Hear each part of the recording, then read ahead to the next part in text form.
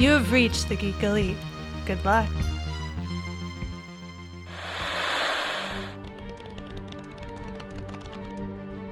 My name is Oliver Queen. My name is Barry Allen. You're blind, but you see so much. Everything we've been doing, it all leads here. Suit up. Jim Gordon, GCPD. I hear good things about you, Counselor. Harvey Dent. Likewise, about you, Detective. You think you know me, but I've never been more than what each of you has created. Just look at the flowers. Welcome back for another episode of Televised Heroics. Daniel, we're here. We're together. We're talking about Preacher, Pennyworth, and Fear the Walking Dead. Yes, we are. Actually, I want to throw in one more too. The first episode of season 2 of Titans came out, which I wouldn't mind talking about a little bit. I know you didn't watch it, but I'll give you a little bit of a rundown. All right. Cool. As for news-wise, we don't have a lot, just like last week, so we'll get through that pretty quick. Yesterday, it came out that it was being reported that Disney offered the starring role of Kate Bishop to Haley Steinfeld. It didn't say anything about her taking the role yet, so I guess that means she's in talks. Yeah. What do you think about that casting? I'm just gonna go ahead and ask, who is Kate Bishop here? Kate Bishop is the new Hawkeye. So she's the female Hawkeye, the one that came about in Young Avengers when Hawkeye was killed off by a crazy, out of her mind Scarlet Witch. That sounds awesome. So after Avengers Disassembled, which saw the death of Hawkeye, we had House of M, and then at the end of House of M, we didn't have Avengers anymore. So you had what was the Young Avengers come together, start their own little group, and that first group was Patriot. Actually, I think he called himself Bucky at that time. Bucky, Wiccan, Asgardian, Hulkling, and one more. Not Ant Girl, Stature. So that was Ant-Man's daughter. So those four had gotten together to create a new Avengers team, but of course they were all teenagers. Right after that happened, we got new characters, or we got new members to that team. They introduced Speed, which was and Asgardian became Wiccan. They had Speed, which was Wiccan's brother, and they ended up being the twin sons of Scarlet Witch and Vision. Kate Bishop, who was Hawkeye, because she knew how to. She was great with a bow, and then Bucky became Patriot. So, and then you had Vision, the new Vision, because he was Iron Lad. Iron Lad became Vision. Okay. So essentially, Kate Bishop is like an Olympic class athlete who knew how to do archery. She took up the name Hawkeye. Hawkeye returns from the dead. He becomes Ronin. He says, "Go ahead, take the mantle, do it good," and all that stuff. Eventually, he becomes Hawkeye again. She still stays Hawkeye. So there's two Hawkeyes in the Marvel universe. He trains her to be a little bit better at the archery. She kind of also goes under the wing of Jessica Jones and learns how to be a private investigator. She starts up her own team over in the West Coast with the West Coast Avengers. And that's Haley Steinfeld might be playing her character, which I'm okay with this and I'm not okay with this. It's like another thing of one actor or actress or whoever, whatever you want to say, always getting all the top roles. Like we just saw her in the Bumblebee movie.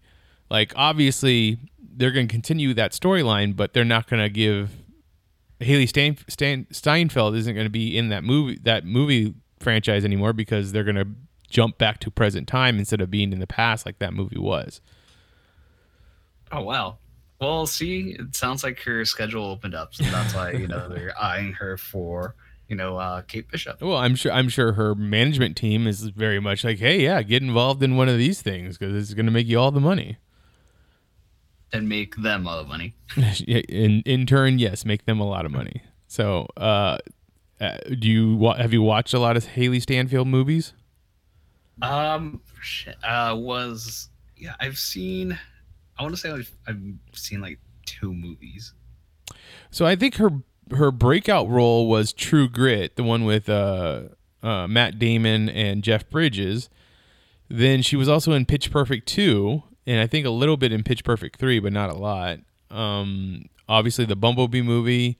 There was one movie that was called Barely Lethal, where she was kind of like this teenage spy or college-age spy or something like that.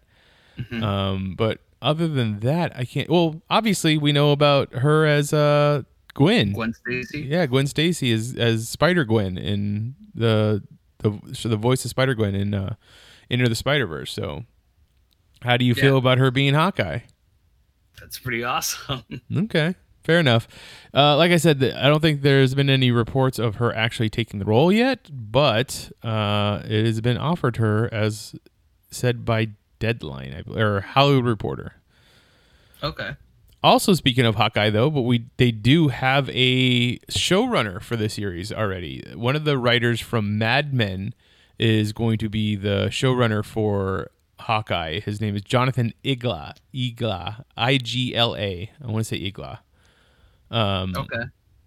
Coming from a show like Mad Men, I think that's kind of cool. I personally didn't watch any of Mad Men, but I get that the vibe that show had, and I'm sure he'll bring in the proper directors you need for action scenes, but you kind of want this show to be more dramatic than just action, right? Right. But I'm pretty sure it's not going to be all drama, though. I'm pretty sure they're going to have a mix of everything. I mean, they have to make it somewhat entertaining. Yeah, exactly. But hopefully, I mean, we're going to get Jeremy Renner back.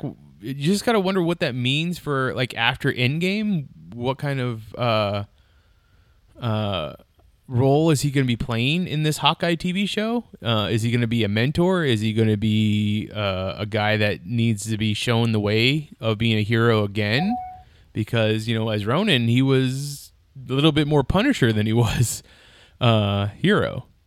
Yeah, he was snapping necks left and right. It's snapping necks left and right and running people through with swords. So, yeah, but I think it's definitely. I think he's happy that he has his family again. So it's probably back to being happy Hawkeye. So being that straight and narrow edge character. Fair, that's fair. Do you know about this? You know about Todd McFarlane making his Spawn movie, right?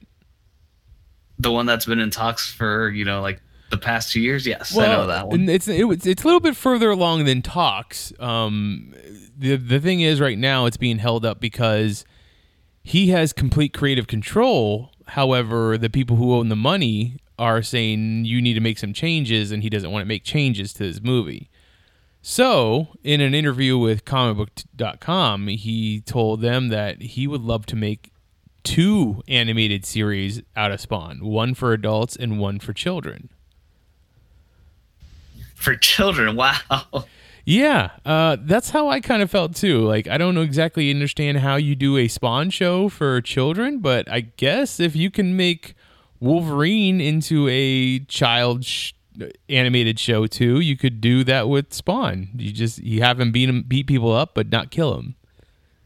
That, and instead of sending people to hell, he gives them hugs.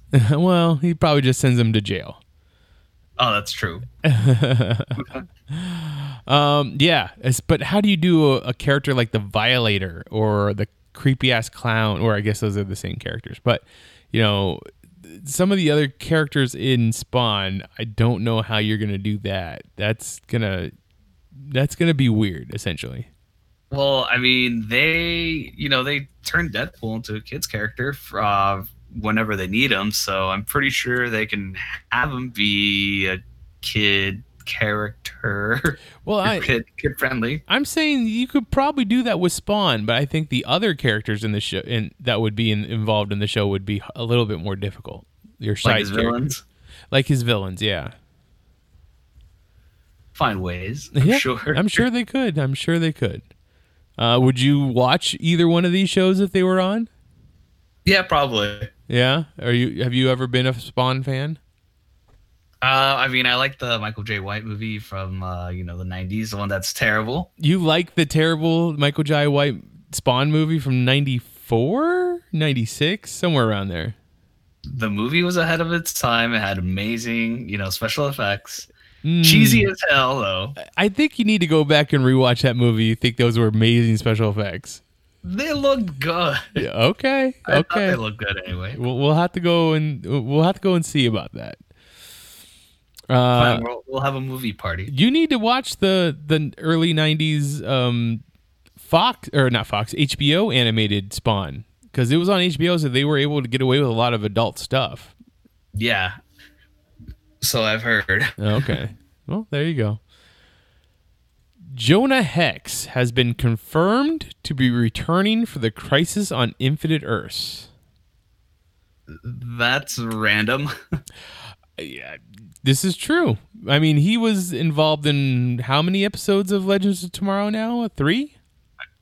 Yeah, sounds about right. Maybe 4. Maybe 4? Yeah. So, yeah, Crisis on Infinite Earths, bring him back. Sure, why not? Maybe he'll be shooting people up left and right. We have all kinds of great stuff that's going to be. We know we have Brandon Routh as Kingdom Come Superman. We have Tyler Hoechlin. However you pronounce it. Yeah, coming back as Superman again. So there's at least 2 Supermans in this Crisis. What was it that you saw that earlier? Was it something about 5 teams or something like that? Oh, I got to go back to it. Yeah, but the Supergirl Facebook page posted it. No, it's not important. Okay. If that's how you really feel. Not kidding. I don't know. Is there anything in particular that you haven't seen in 8 years of this Arrowverse on the CW that you would love to see in this Crisis? Something I haven't seen. I mean, a Green Lantern for once. I mean, we've been teased with one, but it's probably not going to happen. I mean, so yeah, over on Comic Book Resources, it looks like, it was actually comicbook.com, had an interview with David Ramsey, and he says, I cannot tell you how many times that when he's walking down the street, some people just stop him and ask him about Green Lantern. And he says, but really, I don't have to knock on Mark's door. He's been incredibly forthright with letting me know the plan and letting me know some of the politics behind it. Green Lantern is a tremendously large property, and it's not easily done. If it was done on TV, imagine the cost. So it's one of those things where it's going to take a great deal of preparation if and when it's ever done. So we just take the budget that they have for Legends of Tomorrow and shove it somewhere else.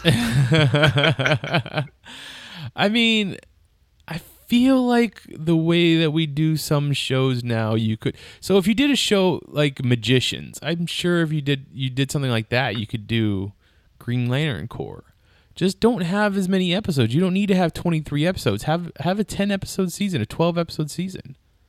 I mean, that's what they do with Legends. They give it the least amount of episodes. Exactly. I mean, it just seems to make sense to me. So that I feel like if it's Crisis on Infinite Earths, there's got to be at least one Earth where we see David Ramsey in a fucking Green Lantern suit. Yeah. It only makes sense. Or just him stating that maybe his ring is out of juice, but he just at least show us the Green Lantern ring. That's all we really need too. Yeah, exactly. Just a Green Lantern ring and a green mask. Boom. I'm pretty stoked that we're finally getting our Batman, and it's gonna be fucking Kevin Conroy. Well, he's gonna be Bruce Wayne. He's not gonna be Batman.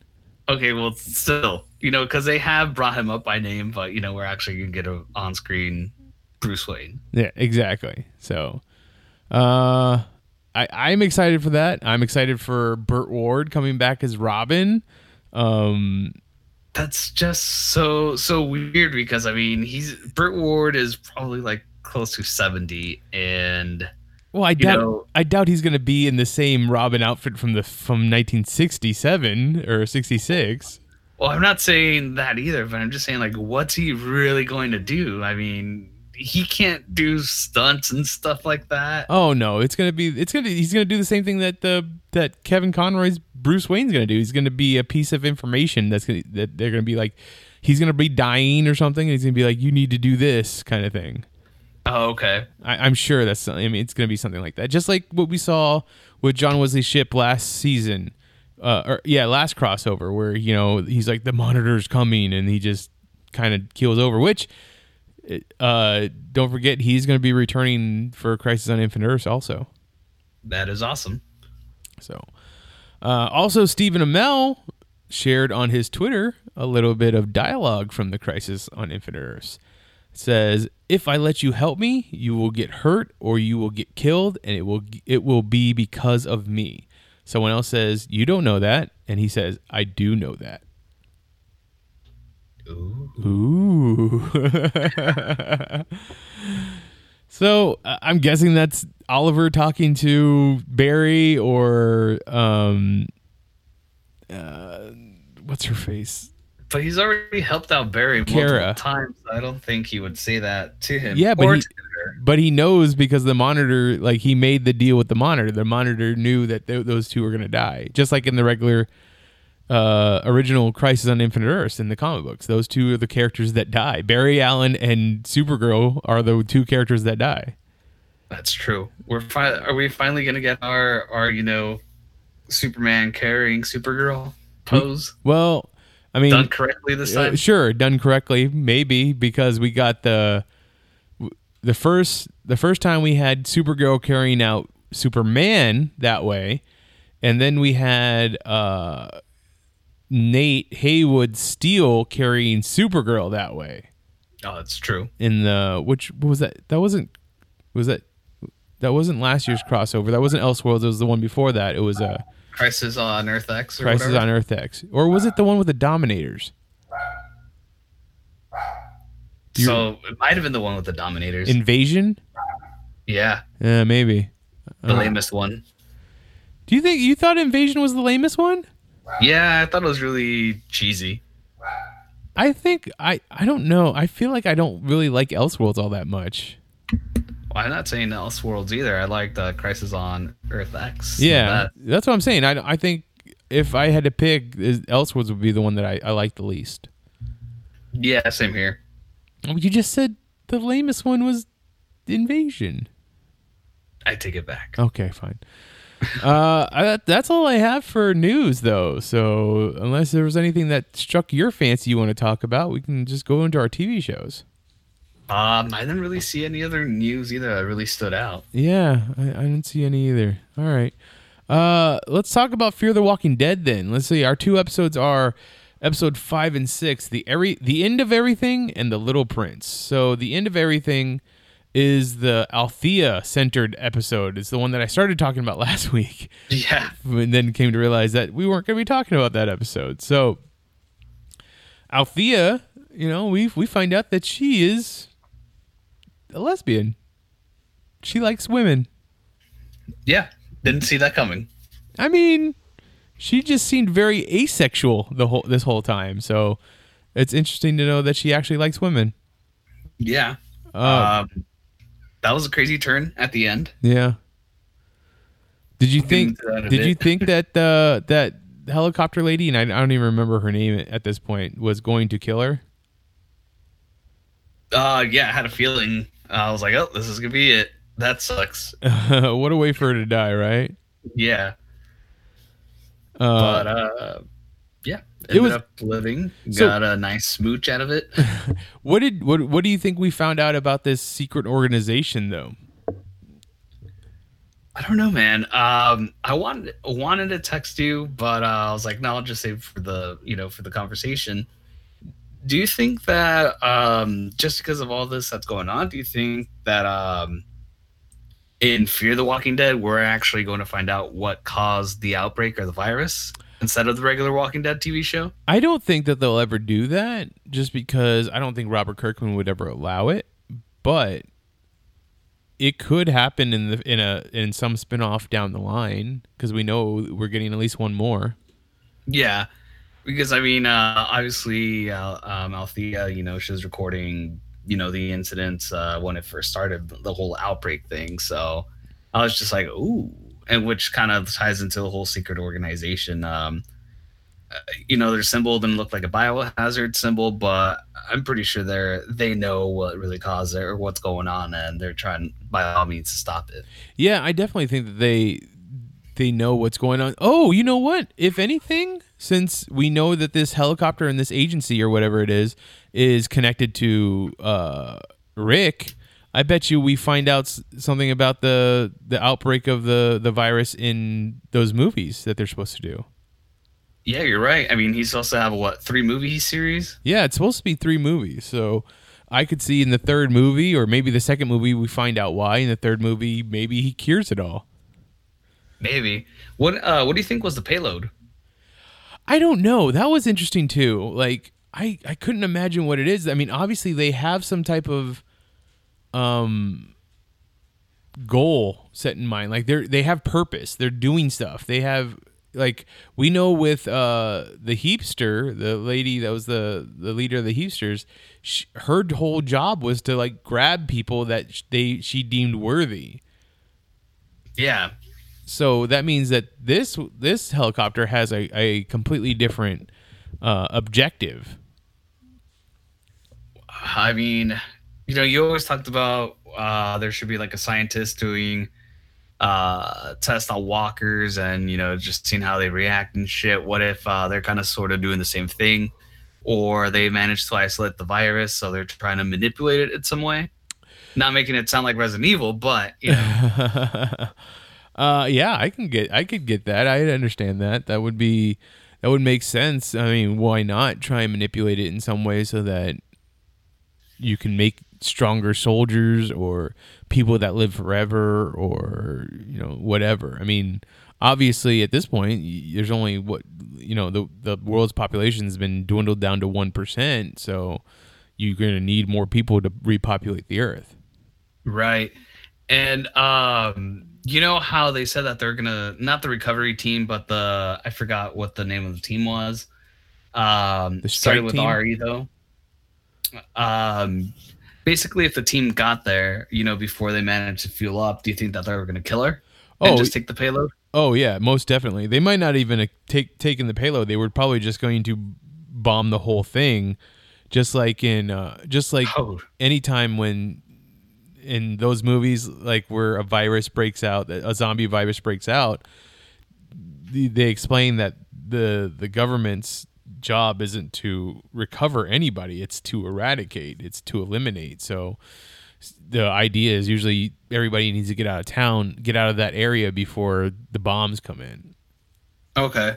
But I mean, to me that seems like a dumb idea, because I mean they were worried about the payload, so why risk bombing the entire area without collecting the payload? Maybe it's something that they feel like they could, it's the risk they're willing to take. They can get rid of that.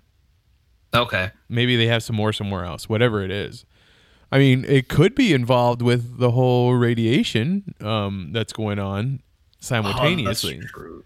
That's also true. I didn't think about that, because they are in a giant radiated area. Yeah, exactly. So yeah, and we found out a little bit more about Althea. Althea kind of feels like she has to keep doing all these interviews, because when the whole thing broke out, when the zombie apocalypse broke out, she was embedded with some soldiers or something like that. She was essentially just getting the story, and then her brother ends up dying, and she wasn't there for him. So now it's her purpose to always get the story, or else it feels like I would assume it feels like her brother died in vain. Right. That's the same feeling that I got. Yeah. And she never managed to get that interview with that helicopter girl, right? I mean, she gets the interview, but it's more of like an off-record interview because the helicopter lady says you can't ever say anything to anybody, and she gives her word, so it's not recorded. But Althea is still getting the story, if that makes sense, even though the whole purpose of her getting stories is so that the stories live on. Right. And then have some post coverage, after I guess the whole situation ends. Right. And the helicopter lady is telling her this whole time, it's like, you and me don't matter. We're already dead. Everything that I'm working for is for future generations, for them to survive.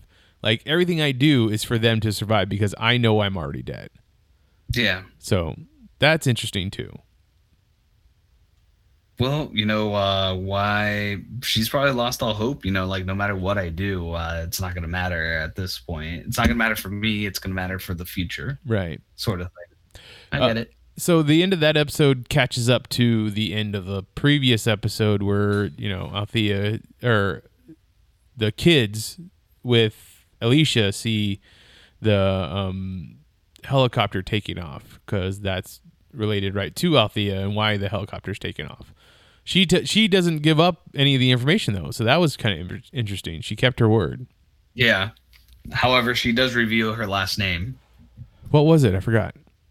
Oh, it's something Polish that I cannot. Oh, pronounce. that's right. Yeah, I remember that. So then going into The Little Prince, this is a reference to what the youngest kid, Max or Dylan?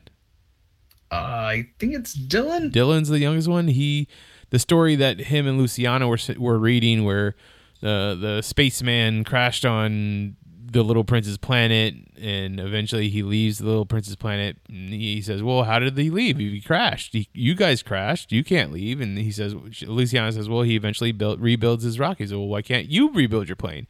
And I have the biggest problem with this. You can't just rebuild the plane if you don't know what you're doing. It's not how that works. It takes a lot of schooling for a plane to work. Well, we can find out. That's exactly what happened. Yeah, I mean, they're just like putting stuff together and like, oh, well, this looks like this, so this should work. And I mean, this is something that if they wanted to do this and they have no idea of what they're doing, it's going to take years to do. Like, you're not just going to have a bunch of kids come up and be like, oh, here's a piece of something. You could probably put that back together. Yeah. And then you have Strand's group, like over the radio, reading to them what's in the like a manual of how to repair a plane over the radio, and they're like, "Well, we don't have that part." And we go, "Well, I don't know. We could try this different part then." And it's just I like this show a lot, but this was silly. This was just ridiculous to think that this is how you're going to get a plane to work. Hey, we need a filler episode. That's what their idea was. I guess so. So what was it? Strand comes up with the idea, or he doesn't come up with the idea. He says the thing of, we have propellers, but we don't have a motor. They have motors, but they don't have propellers. So eventually, how are you going to transfer those? The idea is, how do we get our propellers to them? Well, Mr. Guy who was brewing all the beer had something stashed away, I guess. They had a hot air balloon. Now, I would never have guessed in a million years we were going to see a hot air balloon in Fear the Walking Dead. Same. I mean, I guess if you told me at the beginning of The Walking Dead that there was going to be a spin-off show called The Fear of the Walking Dead, I would have been like, that sounds ridiculous, but okay. But then you tell me there's going to be a hot air balloon in the Fear the Walking Dead. I'm like, oh my goodness.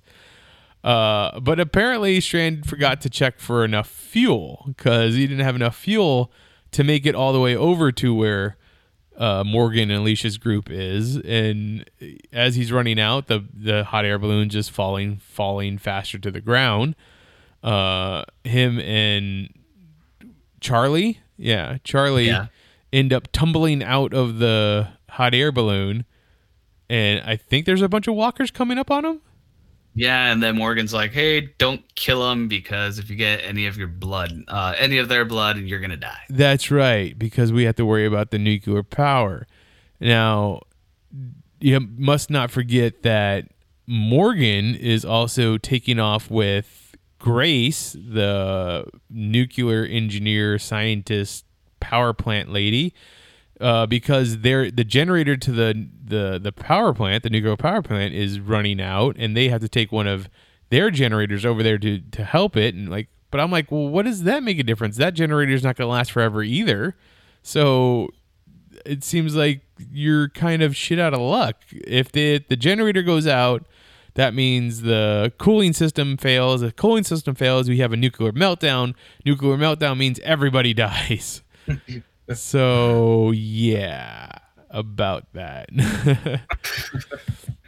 And then Alicia is also on her way to go and save Annie and Dylan and Max, because Annie doesn't believe in the plane being able to be fixed. And I guess in the little bit of head start that they had, they were able to string up about 100 walkers in the middle of the street by their guts again. And Alicia goes into full-on Terminator slicing mode with her engine exhaust pipe.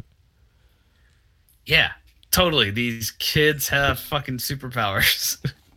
So ridiculous. I'm sorry. So you were about to say something a second ago and I cut you off. Oh, I was just going to say, even in the zombie apocalypse, I think that a hot air balloon is a bad idea.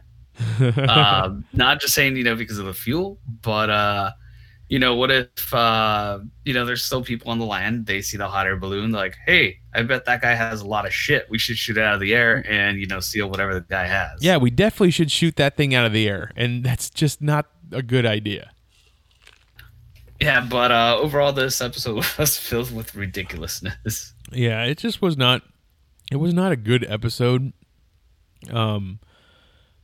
We did see John and Dwight off on their little mission of, one, looking for Dwight's wife, but two, they were also supposed to be looking for more supplies to help fix the plane, right? Right. And in doing so, they make it to where it is that Dwight's wife, Sherry? Yes. Or Cherry? Sherry. And where the next place that she picked up another car and then takes, she leaves her notes for Dwight to follow. Well, this time the note isn't the same as before. It's more on the line of, I don't know if you're still getting these, but you shouldn't try and find me anymore. Which is fucking depressing. Very. So, I mean, do you have more insight into what the letter said? No, it's just pretty much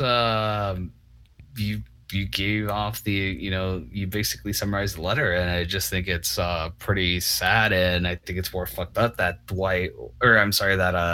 John, kept the letter to himself and was like, no, I didn't see anything in the car. I mean, he's been feeding to him this whole time, being like, hey, you got to keep up hope because I found my June bug over and over and over again. So if he ends up, getting this piece of bad news, then maybe he ends up giving up, and John doesn't want that because John's an optimist. But that's not going to help him. I mean, being the way Dwight is, I feel like he would have been bummed, but I think he would have still kept up the search, especially since, in this episode, he's like, yeah, man, it's all starting to click. You told me this, you told me that. Yeah, it all makes sense. She's still out there. Well, maybe once they get the plane up and working, then he'll be like, okay, here's the letter that Sherry left you. Like, go. You should still go and try and find her, but I needed you to stay in, good spirits so that we could get this done, because otherwise you might have held us back. That's still pretty fucked up. Yeah. Okay. Fair enough. Are you excited about more episodes of Fear the Walking Dead? The end of this season? Yeah, and also just screen time is being too cluttered, so someone has to die soon. Ooh, you're probably right. I'm pretty sure someone from our group is going to die here pretty soon. Like, sometimes some episodes we don't even get everybody, so right. I just hope it's not John Dory. He's my favorite. I know, I'm gonna cry. Which means more than likely he is the one that's going to die. Probably. Yeah. All right, let's go talk about Preacher, because that show is happening. And hey, guess what? We caught up to where the beginning of the season was. Him touching down into Australia and falling out of that plane. Yeah, that's right. Who would have guessed that the reason he was falling out of a plane is because he jumped into the plane, escaping the Saint of Killers? Yeah, I didn't see that coming at all. No, not at all. Essentially, God has not just been fucking with them, but also like pulling them around and, you know, taking them every which direction. And like when Jesse found out that the reason they were in a plane and heading towards that mountain is because Tulip and Cassidy found the clues in God's trailer behind a restaurant. That was so random. Very random. And Jesse put it together like, there's no way you guys just stumble upon this stuff. So obviously it's all a setup. And if he would have, I guess if they would have gone to where they were going, they would have definitely all died. Yeah, but still, I mean, they saw the clues. They were finally able to catch up with Jesse. But not only is God stringing them along, he's preparing for the apocalypse, which still makes no sense why they want the apocalypse to happen. I mean, I guess this is the same as what we saw a couple of episodes when he killed off all the dinosaurs. Like, he was pissed at the dinosaurs because they didn't live the way that he wanted them to live, so he eradicated them. So maybe you could say the same thing is happening now. Like, the humans aren't living the way that he wants them to live, so let's eradicate the whole thing and start over. And I guess because humans are have a little bit more intelligence than dinosaurs, they have to have a negotiating between heaven and hell, which is Jesus, represented by Jesus and Hitler. Yeah, which is pretty funny how that was happening. Yeah, was it Hitler's like, so you're saying if anybody repents before they die, they get to go into heaven? He's like, yeah, that's the way it works. He's like, even if they were, let's say, to start a world war and kill off a whole race of people, as long as they repented before they died. He goes, I know what you're doing. And yeah, if they repent, it's okay. It's how it works. And I love the whole, like, okay, you know, you can have these people, but we get the gays. That thing that's pretty funny too. What was okay, the other big question is why start it off in Australia? There's nothing in Australia. This is true, but maybe that's the reason why, because there's nothing in Australia. Oh, okay, fine, fair enough. I mean, I'm guessing that's got to be the reason. God is also not very happy with Airstar. Dude, that was brutal. That was overkill. Airstar lost Humperdew, and he kept lying to God about it, and eventually God sicked a dingo on Airstar's testicles. Is he dead? I don't think so. I think he's just like I said, it's just at this point it's just overkill, everything that's happened to Airstar. So they cut the top of his head so that it looks like a penis. They actually put penis on his ears, and now he's got his penis being chewed off by a dingo. Yeah, I see a theme running here. Well, the eye all happened before he was even on the show. Right, but he said, once this is all over, he's like, you're going to restore me, right, to the way I was before. Yeah, but as we've seen, God is pretty much a dick, so he's probably not going to do that. I doubt that the Grail are even going to exist after the apocalypse. They think they're going to, but I don't think they will. They do. Yeah. It's so weird too that a character like Airstar, I mean, yeah, he's a complex character. I still want to say he's not really a villain, still like an anti-hero sort of thing. But it's so funny how he's like, yeah, he's like, I'm really self-conscious, and you're forming your figure is everything.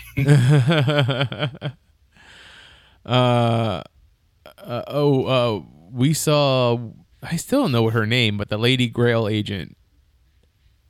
Yeah, I keep forgetting her name too. The last time we saw her, she was jumping out the window. And did the flying squirrel suit. Yeah, her flying, which I think was just reused footage from the last time we saw her use that when she jumped off the cliff. I wouldn't doubt it. Which is fine because the whole reason the show is not continuing because it costs too much and they don't get enough viewership. But we end up seeing her working at the coffee shop in Masada, with a fake beard and fake hair, fake wig, looking like a dude. Like, I was like, come on, this is just too much. She has to hide out, man. Yeah. She's pretty much exiled by the Grail now at this point. Yeah, but it's like she's hiding out in them, and it's not really a good costume. Well, I mean, you said the last episode you think that she's probably going to end up running, whatever's left over of the Grail if they live. Yeah, I still think that. So Jesse has to convince Cassidy to just let him fall. How difficult do you think that was for Cassidy? Probably really bad because I mean he said it multiple times. Even though they bicker and the season they got physical, he said you're my one and only true best friend. So I bet that was difficult for him to watch, especially everything that they've been through. So one of the first things we ever saw that I think when we were introduced to Cassidy was him jumping out of a plane. Yeah. And obviously he survives because he's a vampire. Is there a scene in there somewhere that we didn't see where he bit Jesse so that Jesse could survive the fall? I didn't see it. Yeah, I didn't. I mean, I don't think I definitely wouldn't say that there was time to actually do that, but they could retroactively be like, "Oh, this is the cutaway when we were looking at Tulip that you didn't see."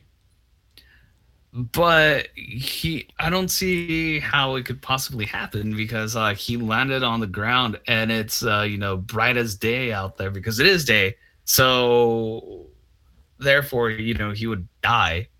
Yeah, burn. That's true too. But maybe he lifts his jacket over his head and keeps walking. I don't know.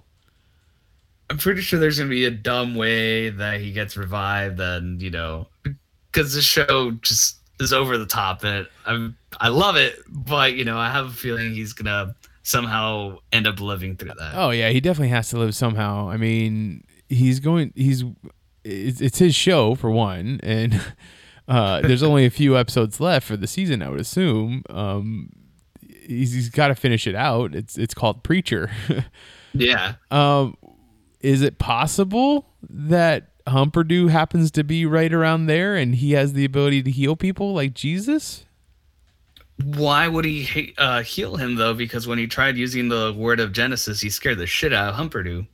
Humperdew isn't smart.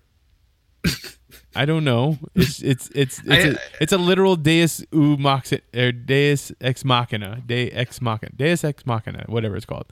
It's he just comes out of nowhere and saves the day. I guess, but I mean that would be a cop out. It would, and I know Humperdew isn't smart, but I have a feeling he would remember. Like in a way, he'd be like, "Oh shit, that's the guy that freaked me the fuck out. I should stay away and not help him." Okay. I mean, well, maybe it's the word of God that's inside him that saves him then. Okay. Still don't think it's gonna be that way, but whatever. We'll have to see. Definitely. I mean, as soon as Jesse is outside of the plane and falling to the ground, the plane, sets itself right and stops failing and is able to keep flying. So Tulip and Cassidy are saved, but Jesse's dead. Where was the Saint? They left them in the red. I forgot what it was. Oh, the red fire retardant. That's right. They dropped it out of the plane. Yeah. And he was incredibly pissed. So, I don't know. I don't know what's the next thing that's going to happen here. What do you? Do you have any guesses? Go ahead. Do you have any guesses?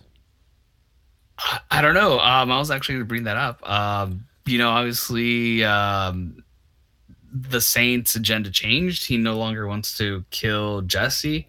He wants to kill God. That's true. Do you think he's still going to go through with that?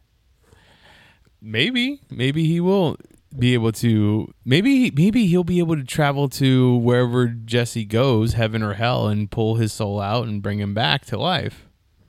Why though? I mean, because Jesse's tried running. Yeah, but Jesse's the only one that can help him kill God. That's his whole mission now, like you said. Okay, but I don't think Genesis would work on God though. That's a good question. Probably not. I don't know what the Saint thinks Genesis will do to God. Why is it that the Saint's guns didn't work for Jesse?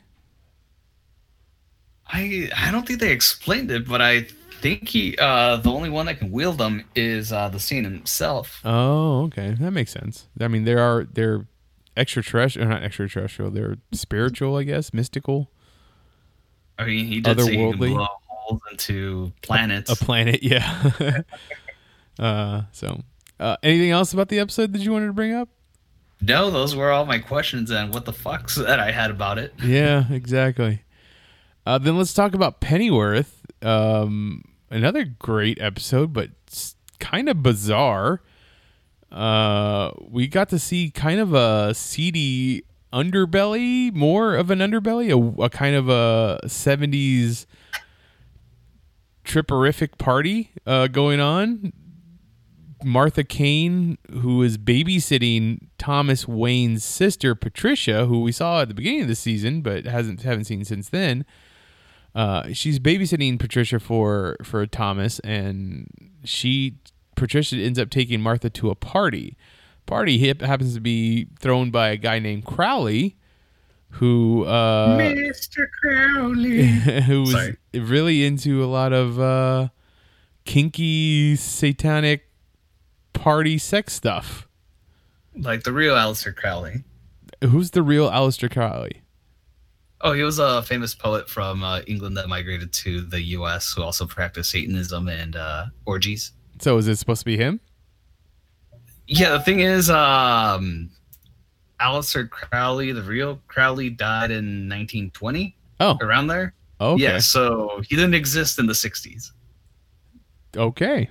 I didn't know anything about, like, the Crowley that I know is from Supernatural, and the Crowley that I know is from Good Omens now. So right. I just thought they were going for that name, but I guess that's a real person. There you go. Yeah. And obviously acid didn't exist back then, but he did do opium and stuff. So what did you think happened to Martha that she ends up in the middle of a field naked? Acid's a hell of a drug. Acid is a hell of a drug.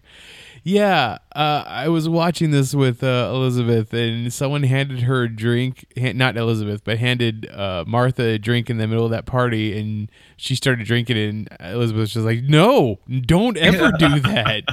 She's like, well, maybe I guess it's the 70s. And then as the episode went on, it's like, yeah, see, you don't drink stuff that people just hand you at a party that you don't know.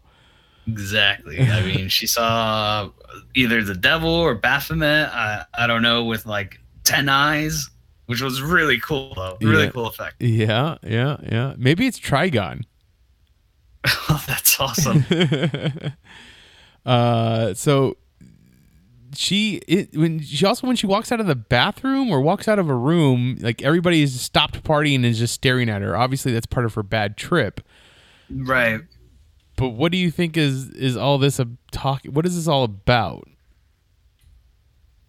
Unlocking her inner demons, and well, obviously they're there to have a good time, but they're probably trying to have her submit to Satan. Okay, well, I guess that's what I was getting at. Do you think that Patricia was just going there to have a good time and Martha happened to follow, or was Patricia leading Martha to this specifically? I think Patricia was just there, for a good time, and obviously since Martha was babysitting, she obviously had to go. Okay. What do you think? I think it would be a little too elaborate if it was they specifically wanted Martha. I think this is just what happened because she followed Patricia, like you said. Okay. Alfred killed the head of or at least one of the heads of the No Name League. Thomas kind of figures it out, and Davy Boy Davy Boy heals really quick for one. Yeah. Also, Alfred goes to confront Jack Ripper about knowing who the actual killer is, and he tells him that you need to go meet a lady. What was her name? Beats me. Yeah, I can't remember her name, but you need to go meet this lady at this place, and she'll tell you who it is. And so, the fortune teller or whatever. Yeah, the fortune teller. So the fortune teller, at first Alfred's like, I don't believe any of this nonsense, and she's like, okay, bring me the left hand of a killer and a red rose on a full moon, and I will tell you what you want to know. He eventually gets into a fight with a dude that's some type of gangster, and in doing so, the dude brings out a machete and tries to cut Alfred, and Alfred disarms him and then cuts off his hand, and a hand, a rose, and a full moon all happen to be happening at the same time. So he takes that as a sign, takes it back to the fortune teller. The fortune teller gives him a drink, and he's like, well, what's the hand for? She's like, I just needed to know that you could do something that was pretty much impossible. And when he drinks, he's like, oh, you drugged the tea. And she's like, that's right, I drugged the tea. So in his drugged state, he has something of a vision.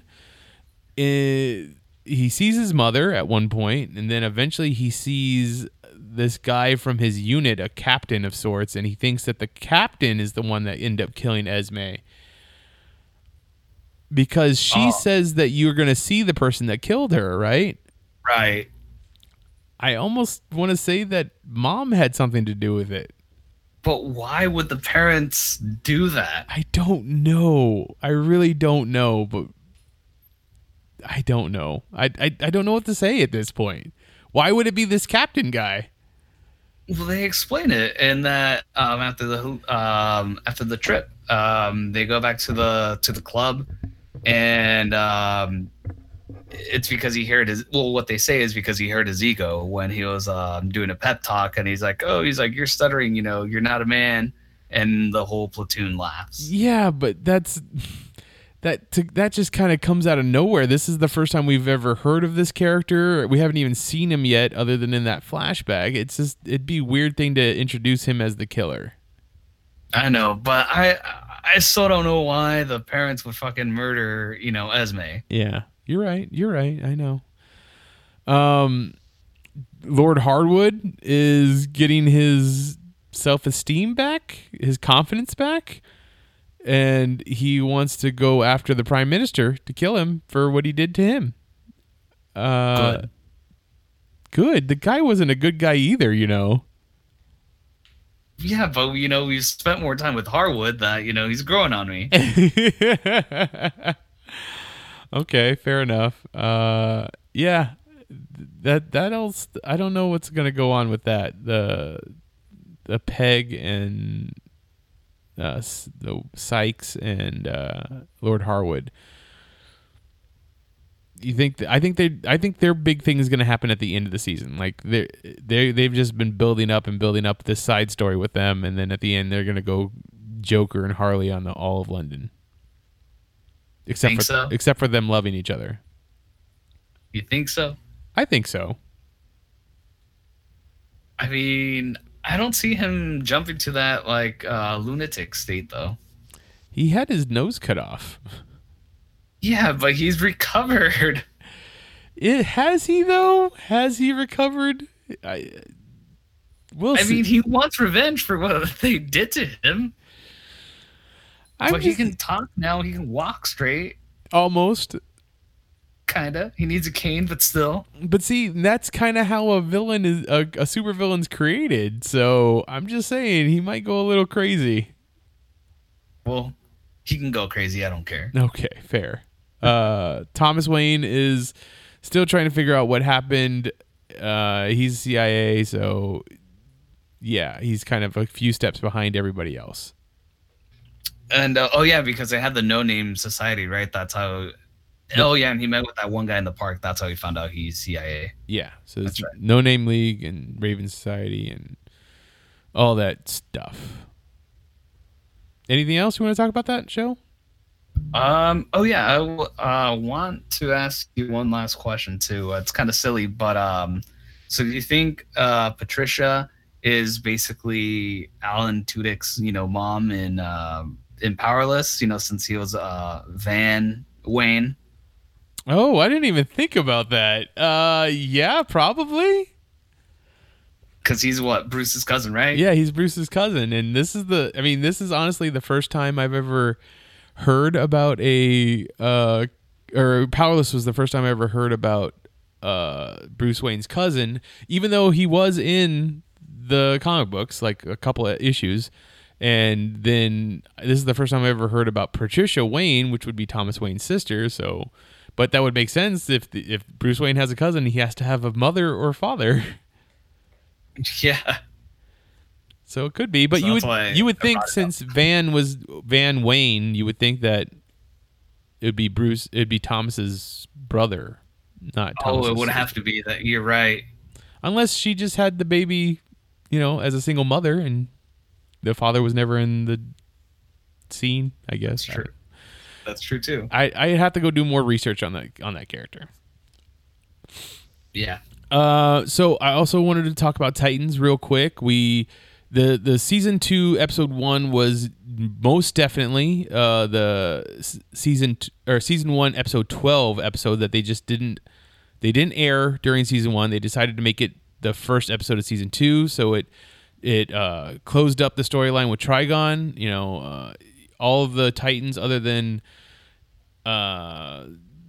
what's his name, Beast Boy and Raven ended up becoming the dark versions of themselves as Trigon took them over, and eventually Raven, becoming more powerful than her father, was able to get Dick Grayson back on her side, which was enough to go out and defeat Trigon. And we did get to see Ian Glenn playing Bruce Wayne, so I was still wrong about that. I thought that maybe he was just going to be Alfred, but no, he's just a old skinny Bruce Wayne who is still Batman. And basically Dick is like, hey, I know I kind of said I don't agree with your ways, but I would like to use some of your money to start something up in San Francisco. So it's the reemergence of the Titans, because we come to learn in this show that Teen Titans did exist back in the past when Dick was a teenager, and Donna was there, and Hawk and Dove were there. So I plan to see more and more of the Titans, and Jason Todd is joining the team. So you're going to have Dick Grayson, still not Nightwing, but also not Robin. Jason Todd is Robin. It says that Corey has gone off in her own way. Raven and Beast Boy will be there. Probably Dove and Hawk and Dove also. And then eventually Donna. So we'll see what else happens with that. But one of the other big reveals was the very end, was Esai Morales as Deathstroke, as Slade Wilson. He sees a news report as Jason Todd jumped in front of a camera and said, "The Titans are back, bitches." And because of that, he decides he's going to come out of retirement, and he goes and talks to his, his one faithful servant, Wintergreen, and they take the suit out of its metaphorical mothballs, And he's like, I've been sending you letters and emails about, you know, people who want you to do jobs. How come you never answered me? And he goes, I wasn't doing that anymore, essentially. But now he's coming out because I guess the Titans are back, so he wants some type of revenge. Wow. Yeah. I don't know if I'm gonna like this new season. I mean, you didn't really like the first season to begin with. I just didn't like the end of the last season. And okay. I liked the beginning. I just felt like it started going downhill quick. And the fact that they took the last episode of the season and made it the first episode of this season did not help. It felt it. You could feel it. So I hope that we get to see some more Titans-esque shows. Like the whole first season was a very much a on the run show. Like they were trying to get away from the people that were trying to get a hold of Raven because they wanted Trigon to show up. Oh, okay. Okay, so that's all I have to say about that. If you have anything you'd like to tell me about those shows or Titans, I'd love to hear from you.